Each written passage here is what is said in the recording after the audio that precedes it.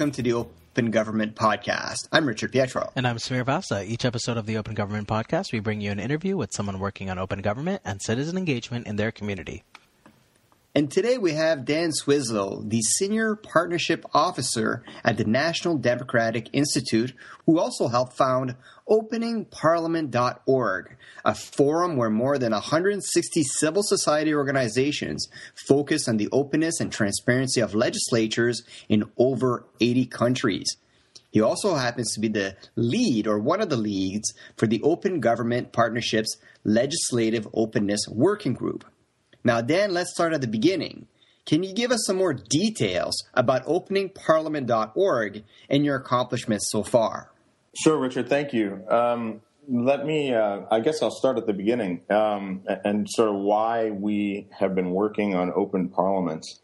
Your podcast focused on open government, and in the open government sphere, I think there's numerous different branches of government and institutions that people are kind of focusing on. And one of the reason why we focus on legislatures is we see them as very important and sometimes left out. With all the open government space, we've seen a rise in citizen expectations. Citizens can now get so much information at their fingertips. They can comment on any product or any news story online, and yet with governments often are still stuck a century or two behind using, these institutions that were developed in the 19th or 18th centuries and have slowly kind of come up to speed with all the technological innovations that have taken place. And I think that's especially true with legislatures. And so citizens are often the ones that come to fill the gap. However, legislatures are often left out of the open government equation. You see a lot of work being done with the Open Government Partnership with the executive branch on cities because so much innovation is taking place there. And oftentimes there's less work being done on legislatures, I think. Even though in my personal view, I think that they're probably the most important branch in the democratic equation because of the fact that they're supposed to be closest to citizens, that they're the key representative branch of government. They have the power to make policy, to have oversight. They have a constitutional mandate. They have competition between multiple parties and stakeholders.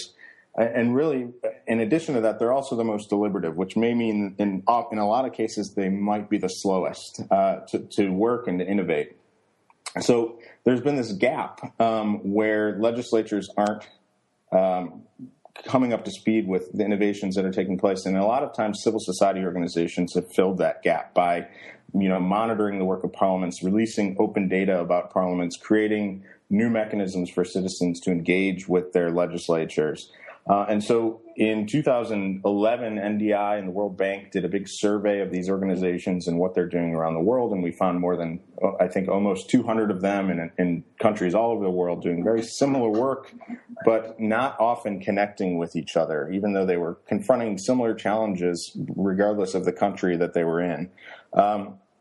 We brought all these groups together from about 40 countries for an initial conference. We created a set of standards called the Declaration on Parliamentary Openness that basically says what civil society thinks an open parliament should look like.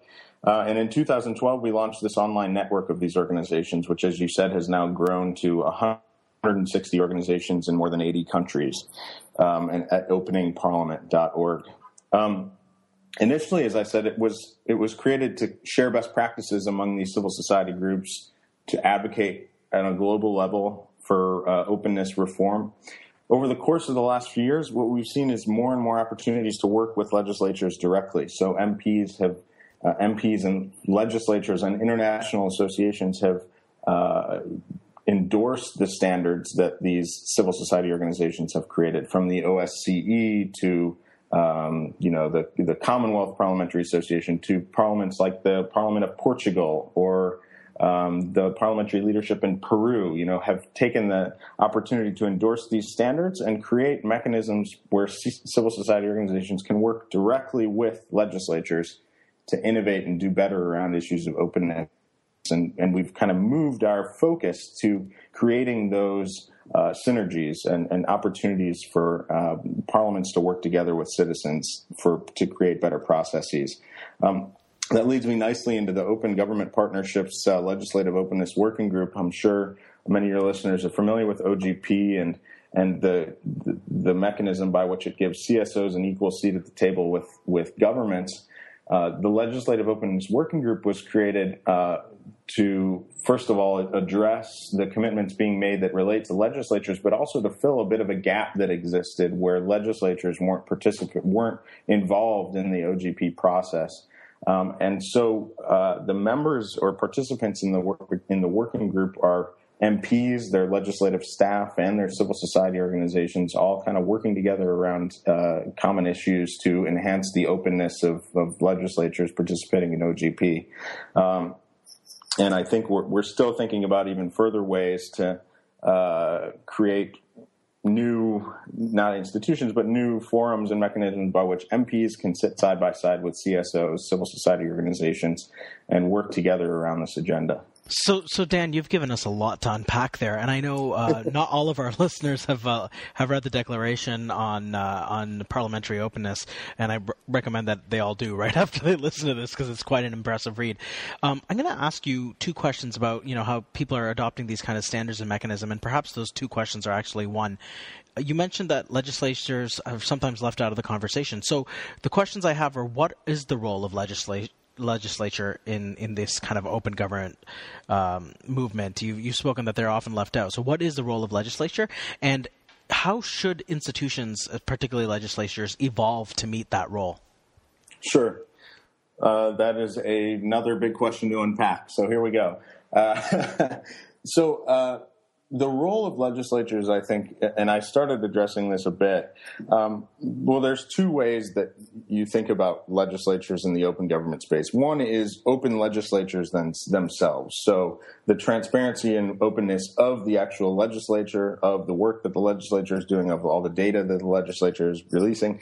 And then secondarily, it's how it interacts in the entire open government ecosystem. So if you have governments making commitments and having new initiatives around open government, legislatures obviously have an oversight role there to basically sit down and determine the way in which government is implementing these changes.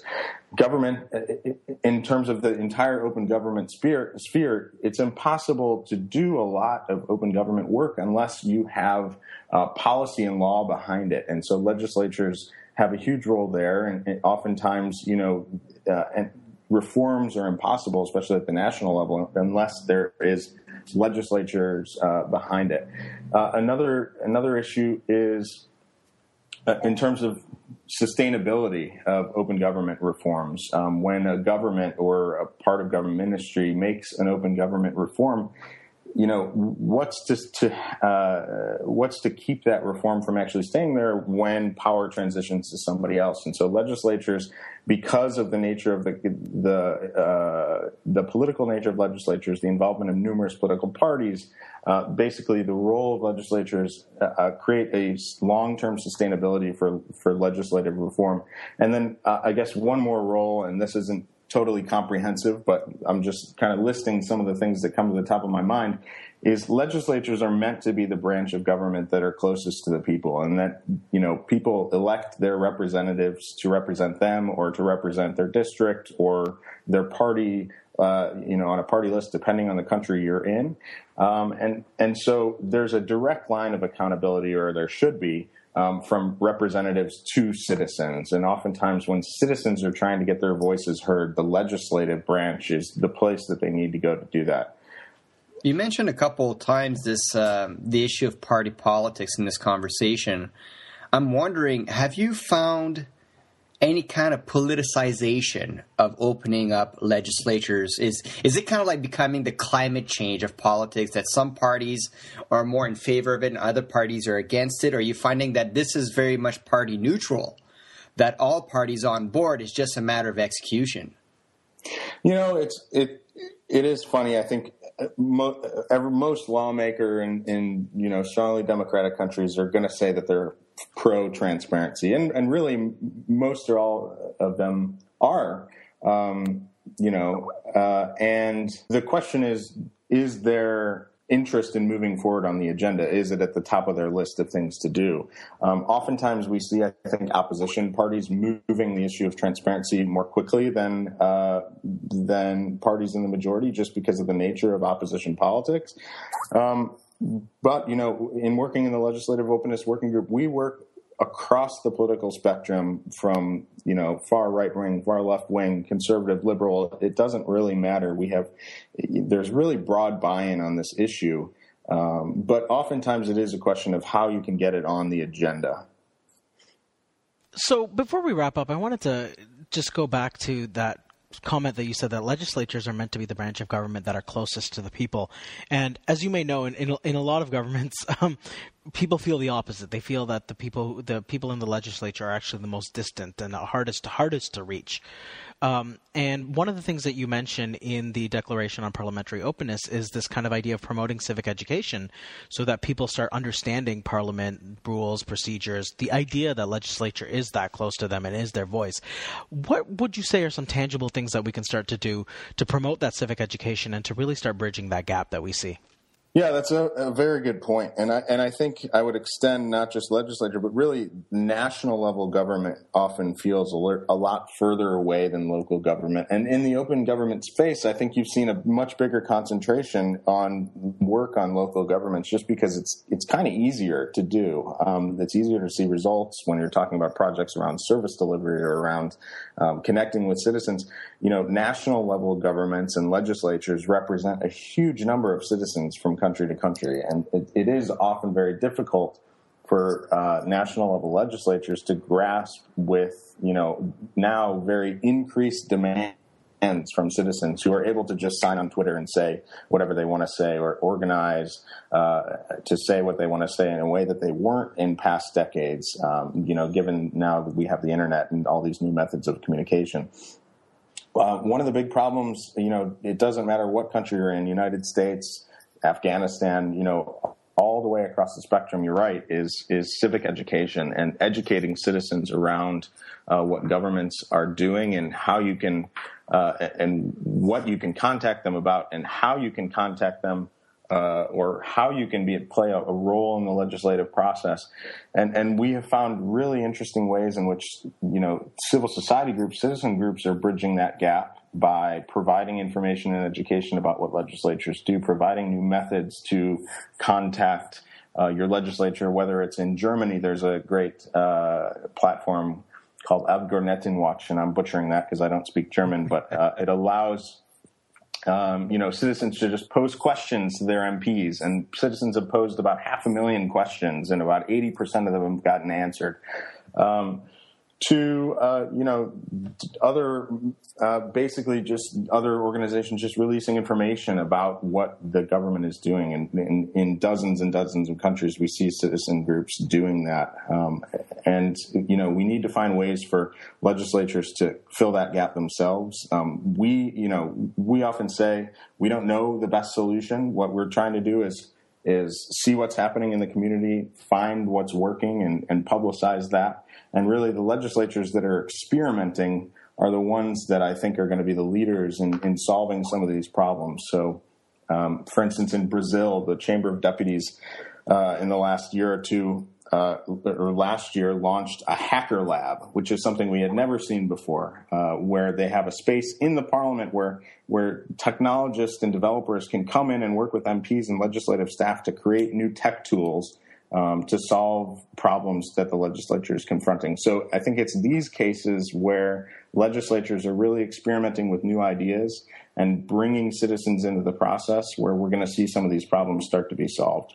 Well, it's pretty amazing what you've been working on, and on such a large scale as well. So we're glad that there's someone like you not forgetting about the openness of legislature, because we always talk about open data and looking at records and FOI, but the legislature is also very important. So thank you so much, Dan, for joining us today, and please keep doing the great work you're doing. No problem. Thanks for having me.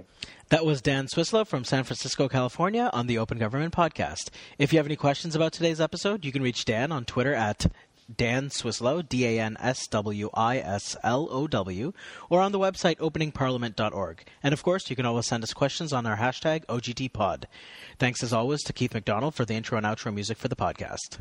Until next time, I'm Richard Pietro. And I'm Samir Vasta. Thanks for listening, and we'll be back soon with our next interview with someone in the open government community.